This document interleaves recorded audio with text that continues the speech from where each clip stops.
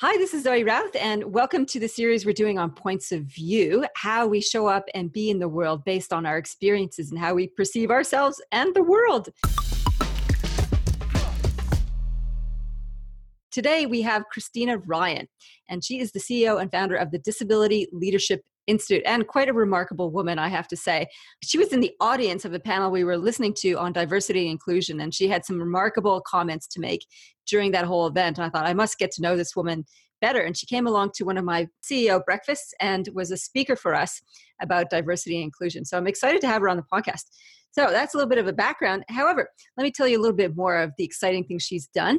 She has pioneered the use of mainstream forums by women with disabilities at the United Nations, and now mentors and teaches effective use of the UN for rights activists globally, while working as a leadership coach for people with disabilities. That's very busy. And one of the other exciting parts is that Christina has established the Disability Leadership Institute in 2016 as a professional hub for leaders with disabilities to build and support our disability leaders. It is the first organization of its kind in the world and has launched, I think, was it your first round of leadership programs just recently, or is that multiple rounds that you've had just recently? We've just graduated our first program. Oh, it's bloody exciting. And I can't wait to hear more about this particular program. So please welcome Christina. Yay! So much so. It's great to be here. Really looking forward to it. So the first question I have is around leadership and working in the UN space internationally, setting up an organization first of its kind in the world. How do you get to that space? Like, what was your first leadership experience and how did that shape your career? I think I'm just kind of constructed to be one of those people that does stuff. And what I mean by that is I've come from my entire family, multi-generations of people who have been social change activists and got out there and done things. So in some ways, it's the family trade. And what that's meant is I just have a particular approach to the world. If something needs doing, then I'll get out there and do it. Yeah. That's the short list. There's a bigger, longer list of things, which I generally don't send to people unless I'm trying to get a high-paid job out of them because it's a bit intimidating. And I find it shocking to read myself, yeah. It's just what I do. I do what needs doing, and I do it, I've done it most of my life. Yeah. I love that. I love that as a definition of leadership. Do what needs doing. It's very pragmatic and action-oriented. Well, in that context too, I think the clarifier there is it's also not about you. I think that's a really big thing. I was having a conversation with a friend, a little while back, and he said something that really took me by surprise, that leadership is a competition. What? And I thought, what? I said, same thing too. What? And I said to him, no, it's not. I said, no, it is not. It's exactly not a competition. It's actually about collaboration and pulling people together and making things happen, taking responsibility for action, but it's certainly not about competing with people. So in that context, I think, sometimes we mistake the people who end up in positions of prominence as being leaders. And of course, they're not necessarily. They're often more concerned with themselves and their own prominence or their own position than they are about affecting the particular change or fixing the particular problem that, would be far more useful. I'm still stumped on that comment that leadership is a competition. Was it, do you think because he was looking at it's a competition to get into positions of leadership? Is that where that was coming from? I suspect so, actually. And I did process, it took me a while, some weeks to work through the whole thing, but I suspect that's exactly where he was coming from. And particularly, white men of a certain age, which he is, I suspect that's exactly where many people end up, is this space of I can't do things unless I come first, or if I win the position, or if I am appointed, or if I... Right. So there's always that look out for yourself thing going on, which in leadership context now, particularly in leadership development, is really anathema. It's not how we think. We're not thinking in terms of what's in it for me. Well, not as your primary concern anyway, and certainly I think it's when people think if it is a competition, they're mistaking authority for leadership. That's right. And also that thing about what is success. You know, that thing about success is being paid more, or about having a more important position or a more high profile position. All of those things going together are somehow success, when of course what we also know from so much writing and discovery these days is that there's an awful lot of people in those spaces who aren't very happy and their lives aren't great. And so how is that success anyway? So I think in some ways that constant drive, that constant competitive drive, that sense of having to be at the front better than others in whatever way that better than is expressed, whether that's money or position or renown, is somehow the outcome, the thing to be driving for, when we have so much evidence suggesting that that's really the last thing you want to be doing if you want a great life that's going to bring you riches and enjoyment. I think that's a beautiful comment. And I was just interviewing another author, James Cerwillo, who talked a little bit about that. And he's got this great book called Men of Modern Leadership, The Seven Values. I can't remember the title, the rest of the subtitle. And I asked him, like, there's 7 values that he's researched that we need for contemporary leadership. I said, if there's a kingpin one in there, which one do you think trumps all the rest that you need primarily? And he said purpose. And I think that feeds into your comments about success, is that with a strong sense of purpose, which is outside of self in contribution to others, then that will steer our ship in a better way than being self-focused, which is the competitive piece in there. I think so. And it's interesting because I think that's where I have been very lucky indeed. I've been quite privileged with my background, because coming from such a strong social change family, you know, purpose is almost the thing that we learned from the beginning.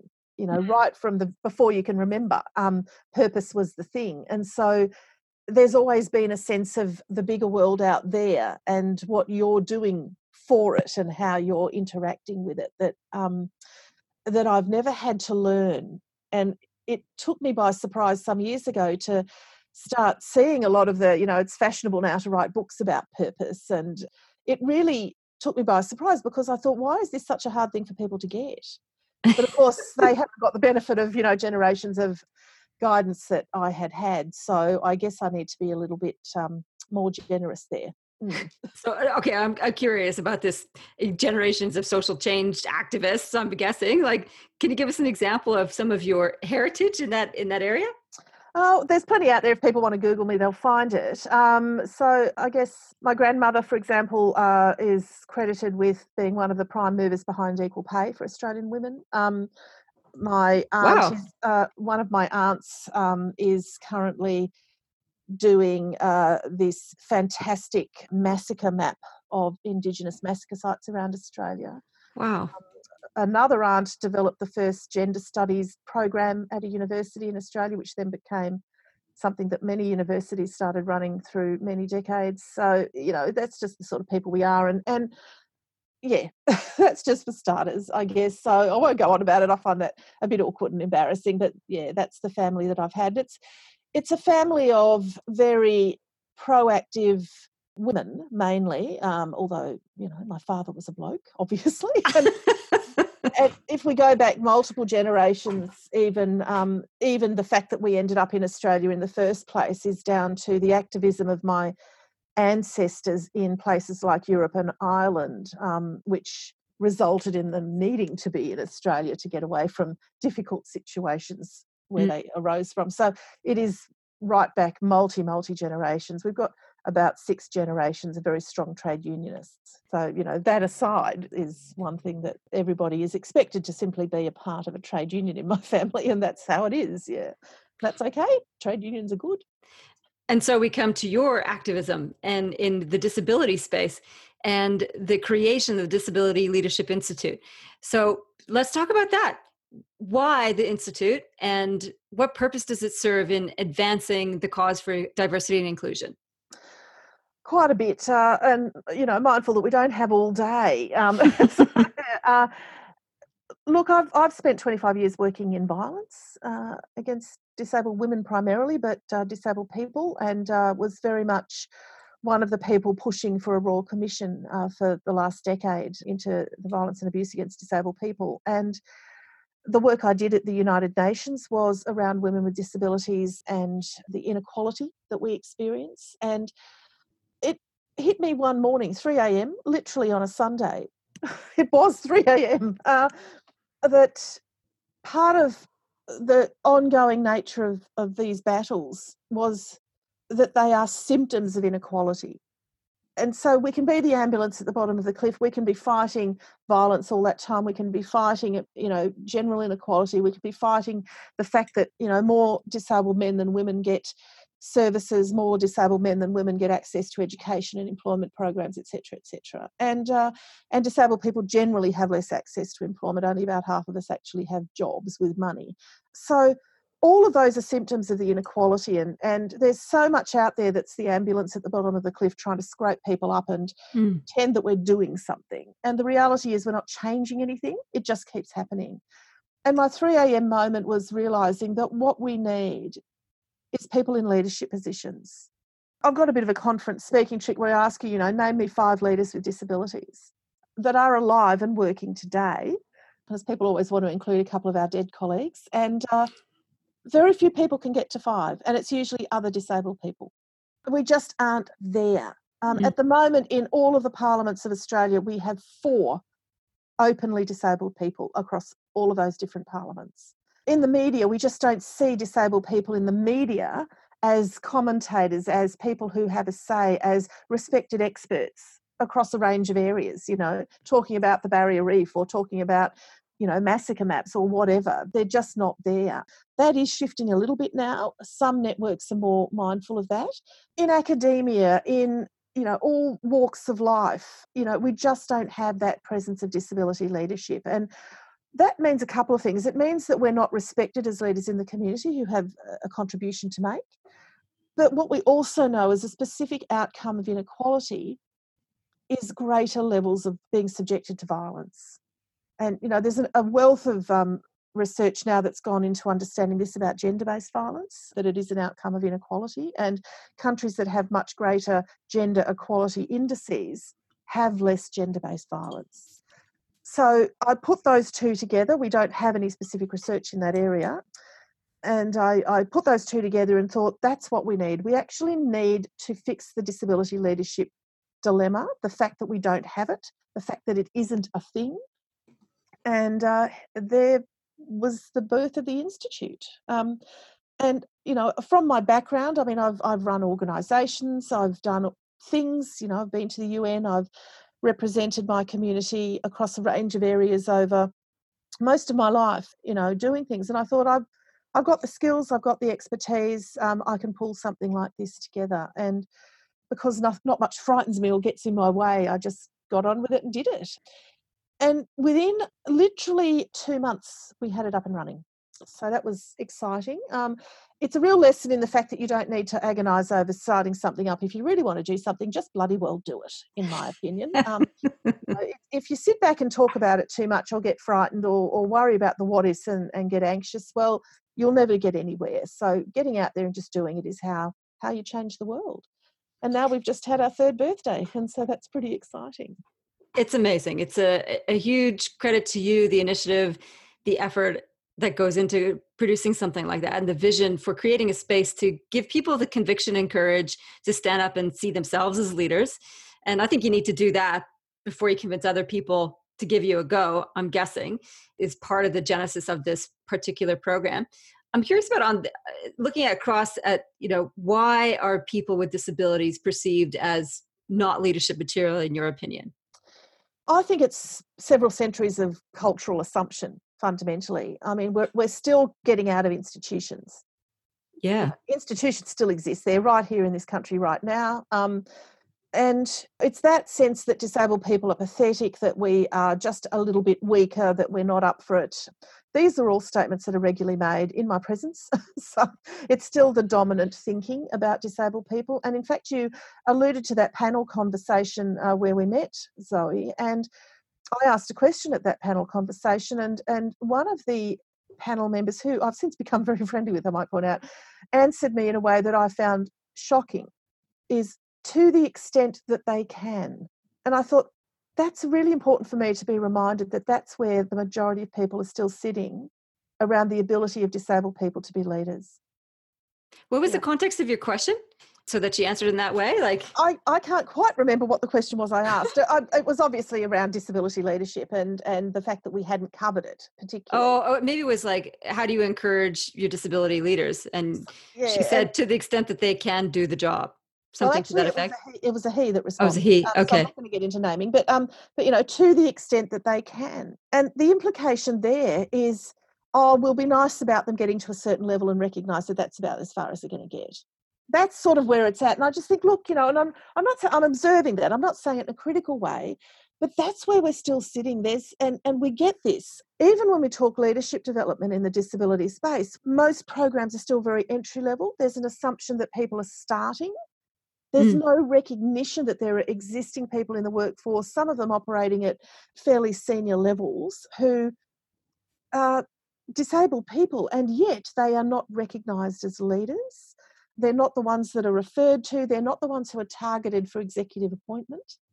They're bypassed. And it's a really interesting thing. And I think a lot of it does come down to cultural assumption and just we just haven't moved yet further down the path of accepting that disabled people are pretty much like everyone else when it comes to being leadership material, doing the inspirational leadership thing, being responsible for people, for money, being able to make tough decisions. Some of those things that a lot of people still balk at, still really struggle to think that someone like me might be able to do. I think it's actually embedded in the language, disability. Anything with a dis means a lack of, disadvantage, disunity. And I think that's probably because I've heard people talk about disability like, let's change it to different ability. And what's your thought? Is that just that doesn't travel very well, that thinking, because fundamentally disability is an identity. People identify as disabled people, and there's always a bit of suspicion around that, but you think about it, Indigenous people identify as Indigenous, LGBTIQ people identify as LGBTIQ, etc. So, I identify as a disabled woman. That's where I come in. And there's a funny space where if we start using euphemisms to cover up language that does still make a lot of people uncomfortable, Yep.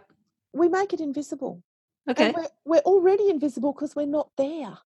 We're not in these rooms. And so people who are already uncomfortable about disabled people make themselves comfortable by using euphemisms and fundamentally exacerbate the fact that we're already invisible. So there's a really big push to say, look, just say the word. It is actually who we are. It would be like suggesting that some people find the word women difficult, and there was a time when men found it very difficult to talk about women, other than disparagingly. Or change the spelling or of to women. change, so we're in pretty much the same space when it comes to disability. We are people and we're here, and our disabilities is who we are. It is who we are. It's not a sort of an add-on. It's actually who we are. So, yeah, embrace it. That's fine. Go right ahead. Use the word. It's cool. It's cool. And there is a big cringe factor. There's a lot of awkwardness around disability, and, that's understandable. We're still not in places. I'm often the only person in the room when I'm at forums or roundtables, and it's a thing. People don't know where to go. They don't know where to look. They become very uncomfortable, and it's part of breaking those barriers and getting into those spaces is recognising that you cause discomfort in people. The other side of that coin is it's not actually my responsibility to deal with it. If it's your discomfort, then you deal with it, but don't think I'm unaware of it because I certainly am. And, we are still in that sort of delicate space. And, growing up in such a strong feminist family, I'm very mindful, 30 years ago, it was still very unusual for many women to be in many workplaces. There were extremely male workplaces and non-traditional fields. The women of those times experienced many of the same difficulties that disabled people are experiencing now around being the only one, about people being a bit awkward about how do I speak suddenly, because I can't use the language I've been using all this time if you're right in front of me. So we're just, different group of people, few decades down the track, pretty much dealing with the same stuff, really. Yeah. The in-your-face stuff. I've only had, in my experience, a taste of that when I had cancer. And it's similar in the effect. You tell people you're going through cancer, and all of a sudden people react in all sorts of different ways. I have family members who could not talk to me. Yeah. And it was nothing to do with me. I'm still the same human. I'm just dealing with this process. And she couldn't talk to me. She would just, because it spun stuff off in her brain, and other people flocked to my doorstep. So it was like, I'm making an assumption this is a parallel experience. You show up as who you are, and people have this flurry of effects. That's it. And it's particularly challenging. What happens is someone like me, and, for the listeners, I mean, you've seen me, Zoe, but many of the listeners haven't. I come with a large piece of hardware, as I call it. And, for someone like me to turn up to be your new boss, what's that going to do to people? It's confronting enough to have a new boss and to have to go through that process. We've all dealt with it. But what if it's someone like me who you don't even believe is going to be more intelligent than you, or has more experience, or actually knows how to deal with a crisis situation on the team? What happens then? Awkwardness is kind of the outcome. It's what we get. And people just don't know what to do. And then when things are pointed out, they become either highly defensive or revoltingly apologetic. And, so there's a big conversation that goes on around that on a regular basis. So often being disabled people operating in mainstream places is about navigating quite severe hostility, or navigating people being incredibly awkward and being placed in a position of having to allay their fears, would be a way of putting it. Yeah, it can be really strange. So we had a conversation before we hopped on the recording about, and I generally ask this of my guests, is there anything that's off limits? And you said, if you please share it with the listeners, your response. We don't talk about our disabilities in the disability community. So what have you got? So, and most of us, particularly those of us who are, those of us that you can see by looking, complete strangers will come up to you in the supermarket, in the street, at a workplace. You might be the new person there and say, "Oh, what happened to you?" Wow.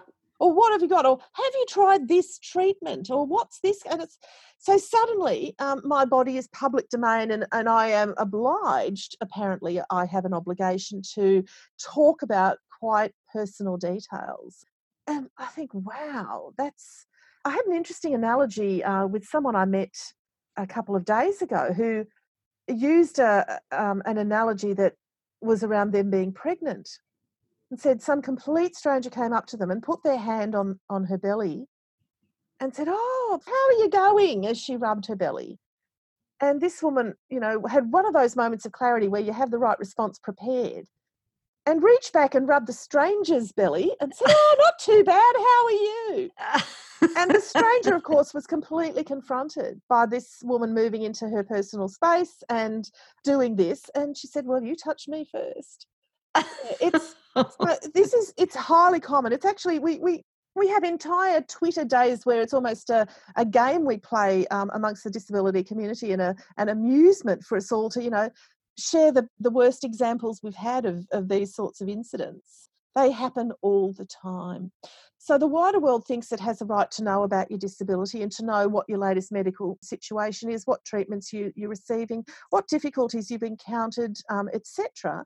What are called in the Disability Discrimination Act intrusive questions. And yet I'm actually rude if I say, "Hang on, you don't have a right to ask me that."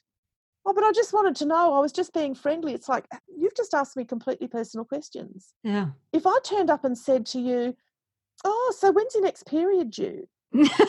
Or "What was happening with your hemorrhoids that you mentioned?" That sort of, excuse me? It's that really personal stuff. But when complete strangers are doing it, which it usually is, it's quite astonishing. So what this shows us is there's a lack of respect for personal space and for recognising disabled people as adult individuals. Somehow we're public domain and anybody can come at us with questions that are incredibly personal that you just wouldn't ask another person. In some ways, it's because your medical history is visible in some regard, whereas if I walked around with a placard with all my medical history, that's essentially what it is. Here's my medical history on a placard, and people have then asked questions about it.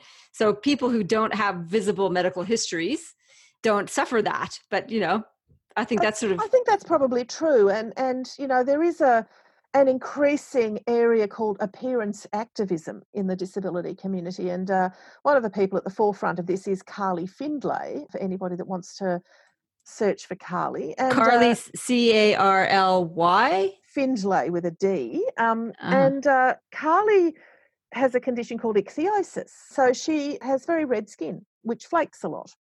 And it's all over her body. And Carly will find herself, she was recently, she talked publicly about being at a book signing at the Byron Bay Writers Festival, where she was talking about her latest book. And someone came up to her in the signing queue and actually offered her a treatment for her skin, to say, oh, I know how you could get that fixed. And Carly quite rightly said, well, I didn't come here to get my skin fixed. I'm here to sign books. Thanks anyway. It's that kind of level of intrusion where you just, for some reason, people feel they have a right to cross that line. Well, that's amazing. It's as if like she's not trying to do anything about it either. Is there Well, assumption yes, or... this is what many of us actually talk about when we have these days of laughing about it. The reality is, did you actually think I've never had any medical attention of any sort? That I need your completely ignorant medical advice. And by the way, don't you think that I'd be discussing this with my team of doctors rather than with some complete stranger in a supermarket? And I have said that to one or two people. I usually just look at people and say, do you really think you've got a right to ask me that question? I've only had a few people who actually then felt they did. Most people suddenly realise they've crossed a line and back away. It's just a constant thing. So I think it gets to this whole element of people look at me and they don't see someone who has been a CEO, someone who has run teams, someone who is acknowledged as a leader in our community, somebody who has quite serious expertise in a number of specific areas, somebody who's sat on boards and chaired boards. People don't look at me and see that. They look at me and see cripple. And that's where we're still up to in the disability space. And that's what acts as a barrier to our recognition as leaders. And then, of course, if we are doing leadership, it's always assumed to be disability specific. We're only able to talk about disability, which, of course, I'm not helping at all by being here today talking about disability and running a disability leadership institute. But the truth is, we have people in all sorts of academic spaces. We have people running IT departments in corporates. We have people doing all sorts of things across many, many fields, sitting on boards, being, highly competent, increasing number of people in the media. And, so our expertise is extremely broad. Our interests are very broad. And yeah, we can talk about just about anything like everyone else. Of course you can. And so let's talk about this paradox or this irony of the fact that like, why is it always through the disability lens? We are just leaders like everyone else.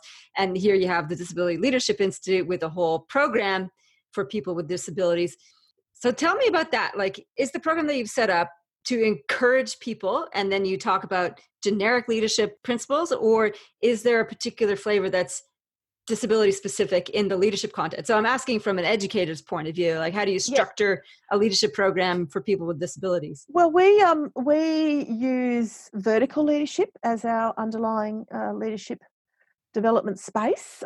We recognise that horizontal leadership is where most people are at. So that's your skill building, that's knowing how to run an organisation or how to draw up budgets or how to talk to the media or whatever. That's those things.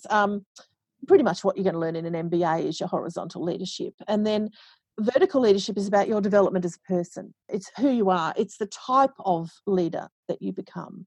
We talked about people who are in it for themselves. That's very much an early to mid-level in the vertical leadership scale, those people. People who are subject matter experts and they know they're right, very mid-level.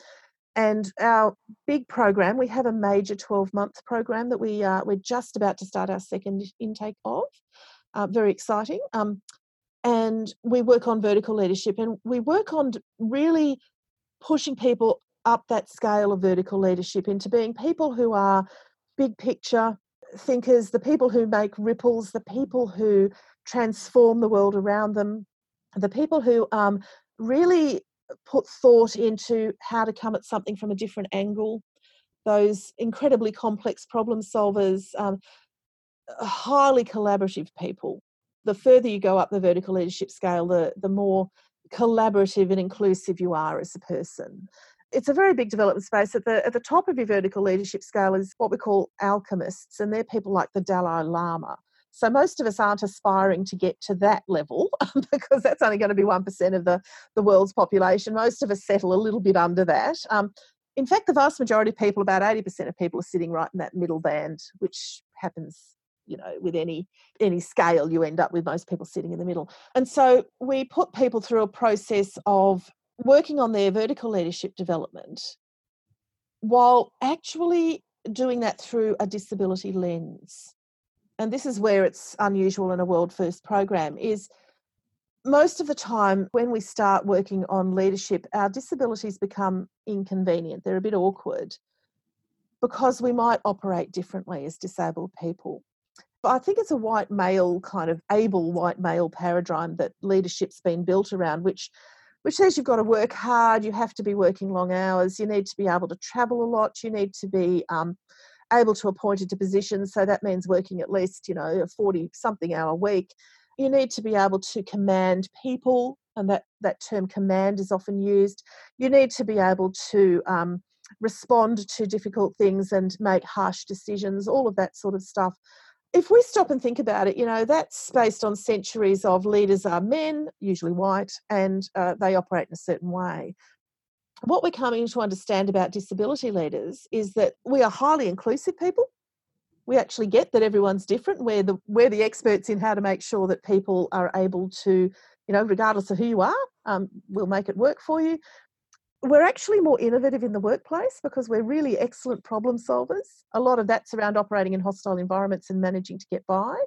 And also understanding that there's a level of resilience in disabled people that disability leaders specifically, this is not generic to all disabled people, but I would have to say disabled women particularly are the most resilient people I've ever met. And I say that quite advisedly.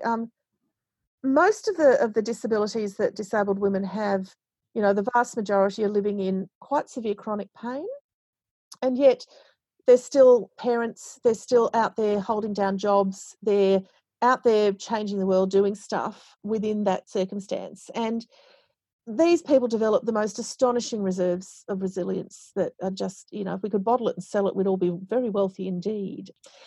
That's just crude leadership stuff. There's also an extra element that we're starting to discover, which is really exciting, which is around how do we use our whole person as disability leaders instead of denying our disability, instead of pretending it's not there and trying to be the same able person that everyone else is. So to succeed in leadership, you don't need to be putting your disability to one side, which is what most of us have done over time. And many people with disabilities that I've come to know through the Institute have become extremely good at putting their disability to one side and, getting on with it, which means sustaining your work becomes very challenging in that environment. Sooner or later you crash and burn.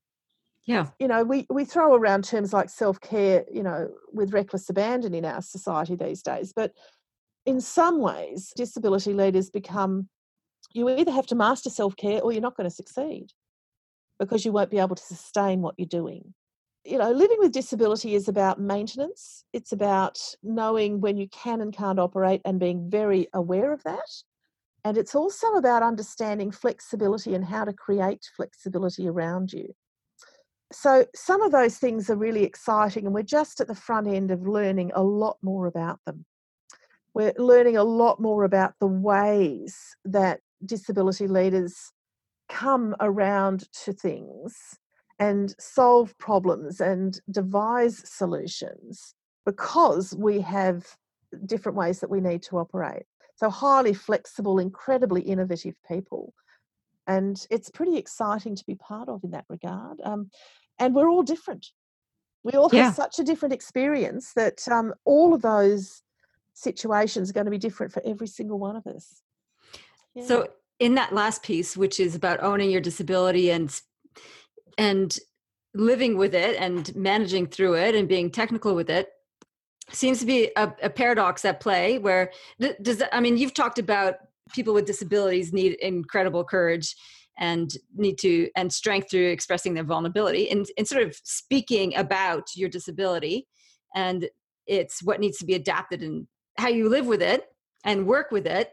Does that kind of like demystify it a little bit? And the paradox is you can talk about it, but people can't ask you about it. Oh, that's absolutely where it sits. Yeah. Okay. But that isn't what disability leadership is. It's not about wielding your disability like a sledgehammer. It's not about wielding it and thumping people over the head with a sledgehammer with it. It's actually about not that process, and I use a hand gesture, that kind of brushing aside thing. Yeah. That we do. And every time I do that with any disabled person, they know exactly what I'm talking about. It's about that I'm just not thinking about it today. I'm putting it to one side. Okay. I'm getting on with it. So the best way that most of us have come up with of managing is to simply not think about it. Don't want to know about my disability. I'm going to plow on, take the drugs, get on with things. And that isn't necessarily helpful. I mean, in other diversity areas, we talk about people turning up as their whole self. Yeah. And yet somehow, for disabled people, that's not what we are encouraged to do. Our disabilities are confronting for other people. People don't actually, unless they want to get intrusive, people don't actually want to know about your disability. They really don't, actually. My grandmother once said to me, people don't want to know you're sick. They really don't. I had no disability at the time. This was a word of advice that she gave me when I was about 11. You don't talk about being sick, people. Nobody wants to hear about it. And I thought, oh, right. That's the sort of community we live in. And so people don't want your specific disability stuff going on. What they don't realise is happening as a result of that is that we're actually denying our disability. So, I might turn up and be in the workplace. I am not going to ask for adjustment. I'm not going to say I need flexible conditions. I'm going to pretend that my disability doesn't exist. Mm. That is the experience that we know many, many people are having. It's why every single time I talk to whoever it is, a company or a government agency or an employer of any kind, they say, oh, we know we've got more people with disabilities. They're just not being open about it. I say, well, what do you think that says about your culture? What it tells me is that that person isn't feeling comfortable about being open about their disability. Mm. They're hiding it to the best extent that they can. Bearing in mind, most of us, you can't tell by looking. Most people can get away with hiding it until they crash and burn. Mm. And so the real trick there, and this is what we're really starting to focus on, is that people are not only being their whole self, and that's part of what our program focuses on, is actually recognising where your disability is an asset, understanding how you use it. If you're a deaf person, slowing a meeting down so that you can see everybody talking and they don't all talk over the top of each other, actually makes that meeting work better for everybody, not just for you. Suddenly everybody is not just respecting and listening to everybody else, but everyone's getting a word in. It makes a very big difference to understanding what's going on because we all absorb information differently. And yet the deaf person has actually led the way and made that happen. That's just one small example. And we all have ways that we influence the world around us through our disability. And we all have ways that we use our disabilities to operate in environments. Those ways can actually be significant assets to our employers if we're not trying to conceal them. So I think this is incredibly important because it's about changing cultures. And I'm just trying to figure out in my head as you're talking, how do we make this work? I mean, you're helping disability leaders say, own your disability. It's an advantage. Talk about it. Be courageous to bring it to the table in spite of the cultures that want to tuck it away, hide it, and equate disability with disadvantage and problems. You're saying, no, let's revolutionize that. It's actually an asset for everyone, not just the person. So there's the individual person with disabilities. And then there's people who don't have disabilities in leadership positions. How the hell do we make that bridge if we can't talk about disability with a disabled person until they raise it? We don't spend all day talking about women in workplaces where women are. We don't spend, I mean, why do people feel the need to talk? I'm there to do a job. I'm there to be alongside you. I might be the head of diversity in my organisation, or let's put it another way, I might be running an IT team. Yeah. How the hell does talking about my disability make that work? We don't need to talk. Actually, we need to be talking about IT, and we need to be talking about the company's purpose and how we fit into it. So I'm confused. Do we talk about it or we don't talk about it? I think we've arrived at a point with disability where people think we are public domain. Yeah. We work alongside multiple gender workplaces. We work alongside multiple intersectional workplaces with people from different cultural backgrounds, Indigenous people. We don't spend all day doing nothing but talking about that aspect of that person. Yeah. Okay. And yet, that's what disabled people do, is they are expected all day, every day to be answering questions about their disability. And it is an all day, every day thing. All day, every day. All day, every day. It's not That's occasional. bloody exhausting. Can you imagine by the 8th time you get in the lift in your office building with complete strangers and several of them decide they have a right to start talking to you about your disability? At what point do you decide it's enough? The answer is actually it shouldn't be happening at all. You're there to work. You're there because you're an IT specialist. Yeah. I think there's a balance in there somewhere. I don't think we need to talk about it all day, every day. Like you said, we don't talk about the gender thing all day, every day. We've moved on from that. Well, maybe we have, maybe we haven't. Well, yes and no. If we're in an executive team, and there might be 3 women and 6 men on the executive team, because that's about the balance we're probably still at with most places. They don't spend all day noticing that 3 of them are women and talking about women. They actually talk about being on the executive team and matters that are there. If you're in a boardroom, you're actually talking about matters of strategy and oversight with the organisation. You're not there talking about, oh, by the way, you're a disabled person. And it isn't a topic of conversation. It doesn't need to be. Right. We got over this with women decades ago. It isn't a topic of conversation. It doesn't need to be. And me being all of me means that I'm actually open about my disability. I'm comfortable in my disability identity. It means I will actually feel comfortable saying, look, I'm not travelling well today. I'm going to go home early. That doesn't mean I need to be giving medical information to complete, to peripheral team members. It means I might have a conversation with my immediate supervisor. As a CEO, I might say to my team, look, I'm not travelling well today. I'm going to knock off early. They don't need to be asking me about my disability and where that's at and how do I know I'm not travelling well and did I get a certificate and have I seen a doctor to say I'm not travelling well. They respect that I know who I am and that I'm able to do that. But they also go by my leadership example, because disability leaders are more likely to hire other disabled people. And so the leadership example that I set is it's okay to say I'm not travelling well today. It's okay to say I've got an appointment I'm going off to. It's okay to say, oh, it's time for my new wheelchair to arrive. I won't be in it until lunchtime on that day. It's okay to actually be open about that stuff. That's not talking about your disability. It's about your disability as an aspect of your existence. And it's a very different thing to being subjected to intrusive questions and the expectation that you should be sharing your medical history with people. It's a very different situation entirely. So I think we need to just get a bit real about that. It also creates a comfort zone. Yeah. If I'm actually comfortable saying something about where my disability is at or where I'm at as a person and my disability is part of me as a person. So, today I'm not travelling well. I overdid it this week. I'm a bit tired. That actually makes it more comfortable to have disabled people around. I've got friends, for example, autistic friends or friends who have psychosocial disabilities like schizophrenia, who will in the workplace be more open about the fact that I'm just not absorbing that information because I need you to give it to me differently, instead of pretending they're understanding and not doing as good a job as a result, which is what would have happened in the past. So, we're getting better at recognising that we operate differently. Everybody operates differently. We've all got something.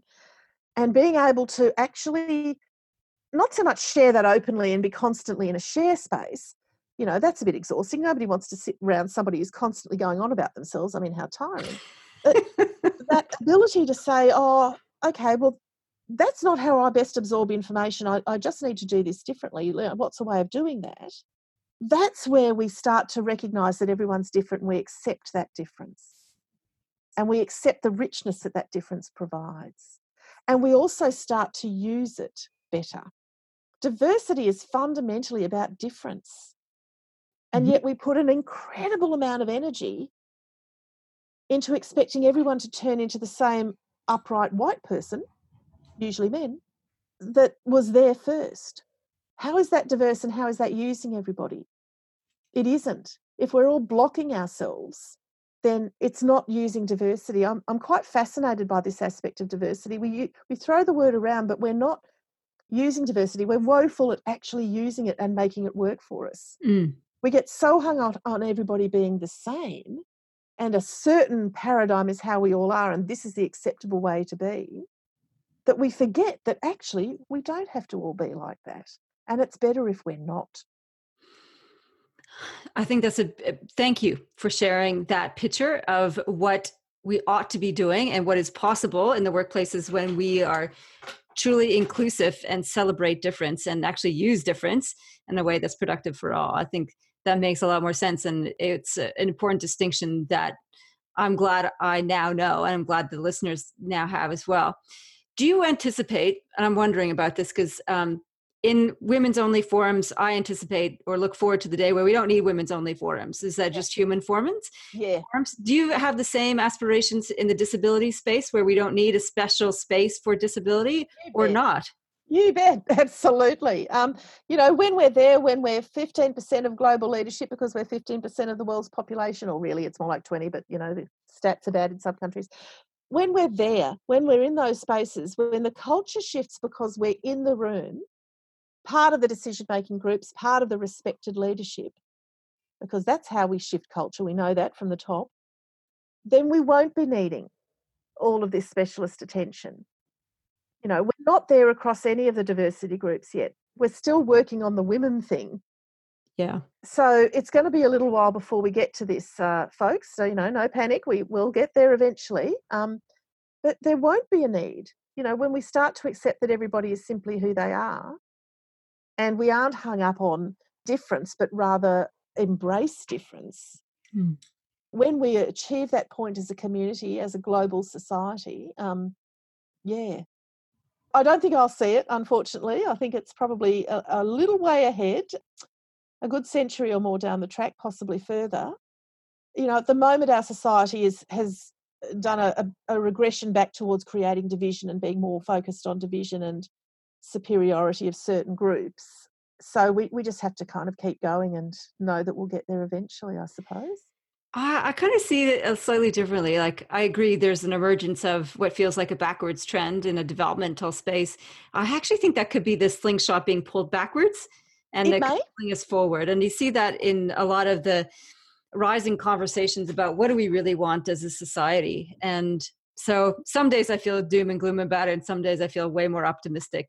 I think so. And fundamentally, I am an optimist, I guess, because I've spent my life affecting change, and you don't do that if you don't think you're going to get anywhere with it, I suppose. So, yeah. I don't spend a great deal of time anguishing about how awful things are, but I do recognise that something needs to shift. That's where the leadership stuff comes in, is the people who recognise where things could be shifted, where change can be made, and, work to develop that change and to pull together collaborators and to articulate what the vision might be. Some of those things go there, and we'll get there. We certainly will get there. And in the short period of the time that the Institute's been around, we've actually got language on the map now that disability leadership is a thing.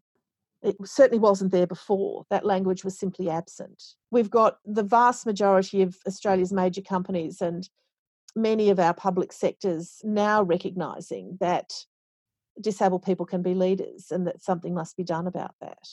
Whereas previously, it didn't even feature in their diversity programs. So, in a very short period of time, we've affected some ripples. Those ripples will keep doing their thing.